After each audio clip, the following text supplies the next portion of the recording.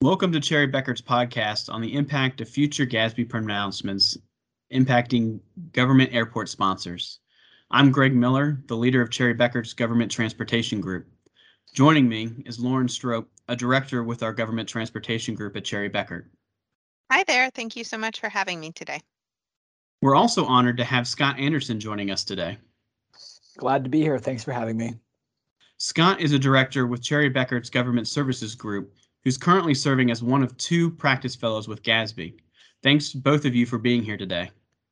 As mentioned, today's topics for discussion are upcoming GASB pronouncements and what impact those pronouncements might have on airport sponsors. With that, I'm going to turn things over to Lauren, who will be asking Scott several questions about specific GASB pronouncements and their impacts on airports. Thanks, Greg. Scott, thank you so much for taking time away from all of your GASB duties to talk with us.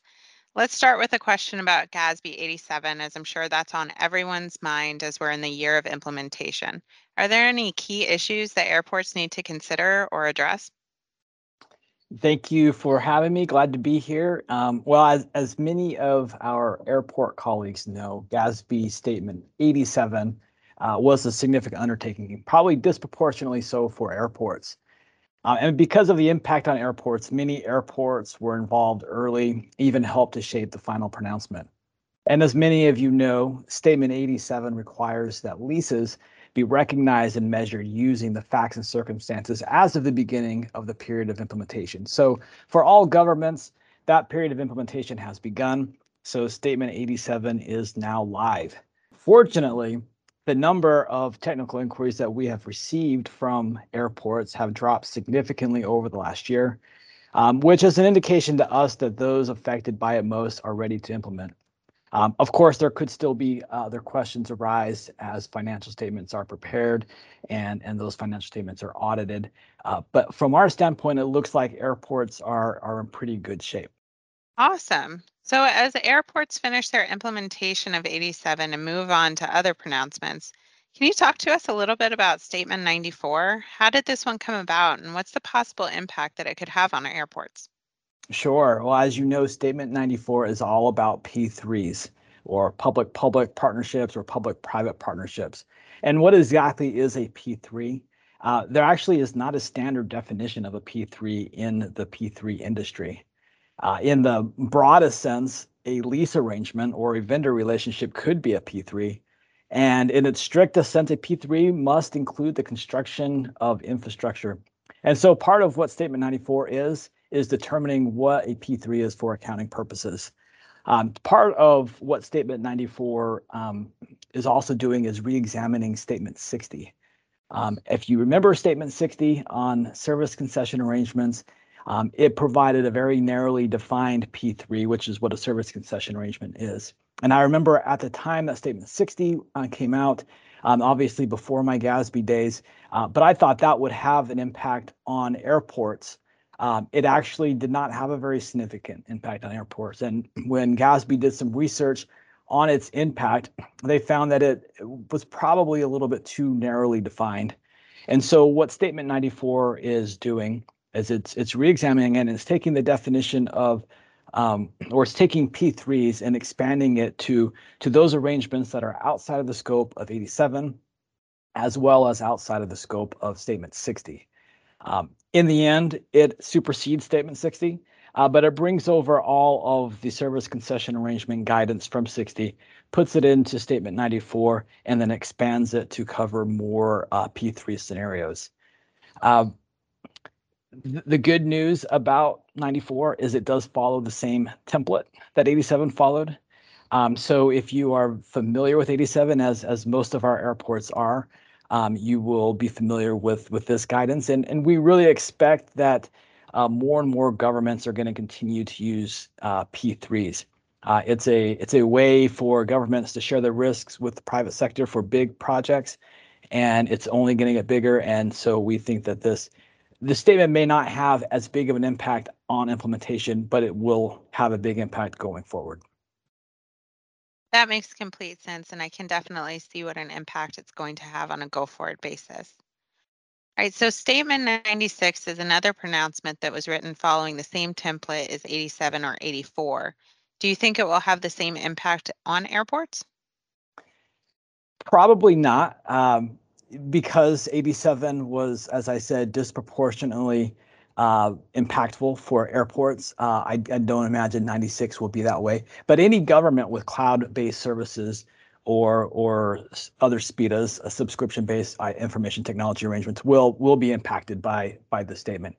Statement 96 is of course part of the same suite of standards as we like to say here at the GASB as 87 and 94, meaning it follows that same template.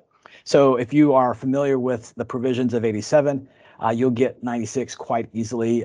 They're laid out the same way. One other thing that makes 96 a little bit easier is it only provides guidance from the subscriber standpoint, which is the equivalent to the lessee in Statement 87, because there aren't a lot of governments who provide cloud services to other entities. So it's just taking that one side of the transaction and applying it, as well as bringing some provisions from Statement 51 for developing of internally general software.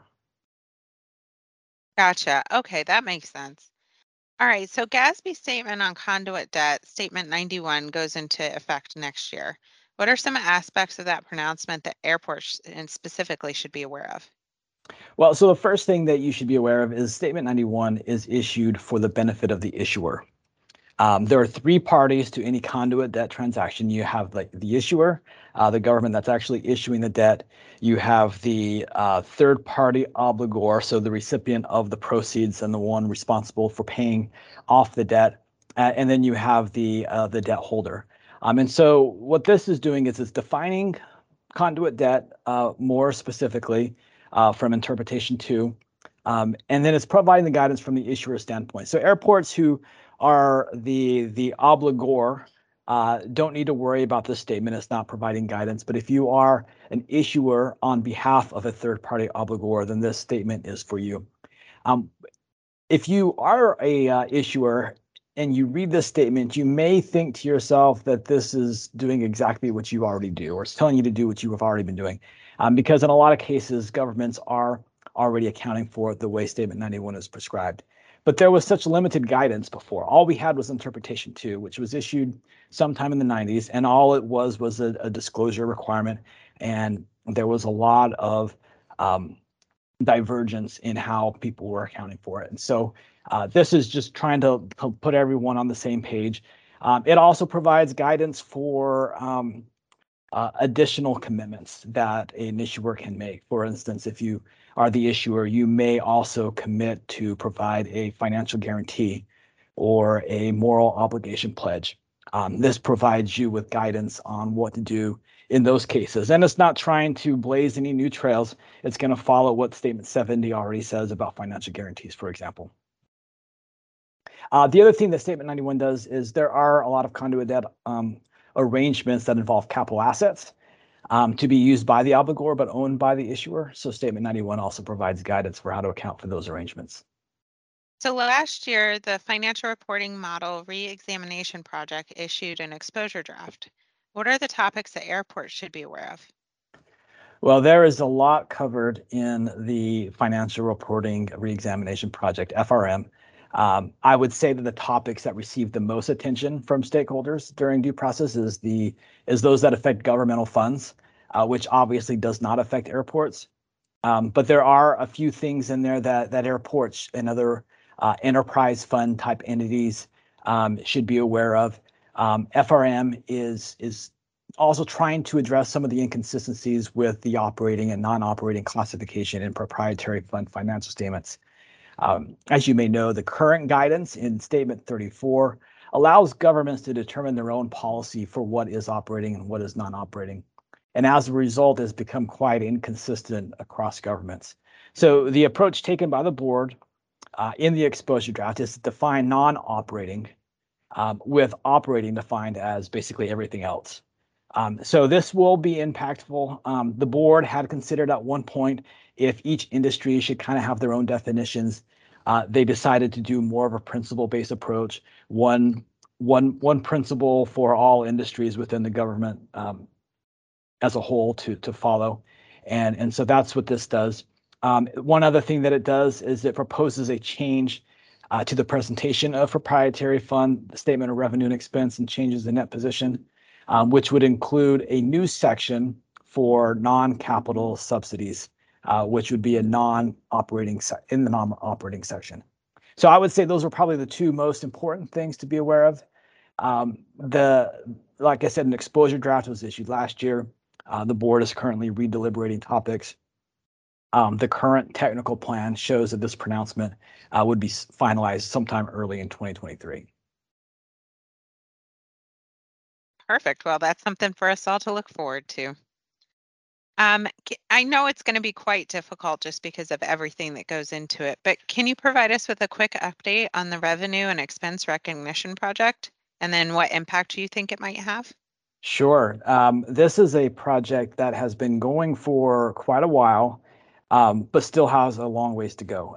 There's been 2 exposure documents already at this point. We've done field tests, we've had public hearings, we've had user forums, and so we've got a lot of stakeholder feedback, but we still are probably 2 years away from an exposure draft. So we're working hard on it. As far as how it will affect airports and other business type activities, this model that's being proposed will be a performance obligation approach for what we now call exchange transactions. And so that's a model that basically follows the FASB 606 model. In fact, 2 years ago, we started with FASB 606, used it as a jumping off point in order to develop the model, obviously taking the GASB's conceptual framework as we work through what the model should look like for governments. So what that means is business type activities would be following a performance obligation approach similar to the private sector as far as how they would recognize revenue. Now, we've received a lot of feedback about all aspects of the model. Did not receive a lot of negative comments about the performance obligation approach. In fact, a lot of comments saying that people agree with it and it's the way to move forward. So out of all the things that's been proposed so far, this is one that I think might stick, but there's still quite a lot to work on and develop with that model. Well, it's not every day you get to chit chat with a GASB fellow. So thank you so much. It was definitely an honor. Thanks for having me. Yeah. Thanks, Lauren, for leading this Q&A session. Scott, once again, we appreciate you taking your time away from your responsibilities at the GASB and to share your thoughts with us. And we look forward to your return to Cherry Bekaert with the continued insights and relationships that you've built while at the GASB. A quick disclaimer that Scott's views expressed in this podcast are his own views. Any official positions of the GASB are reached only after extensive due process and deliberations. Also, we're not providing any specific accounting, financial reporting, or tax advice on this podcast. Please consult with your accounting or tax advisor or Cherry Bekaert for more guidance. If you want more information about GASB or any other topics that impact your airport, visit our website at cbh.com. Thank you for joining us.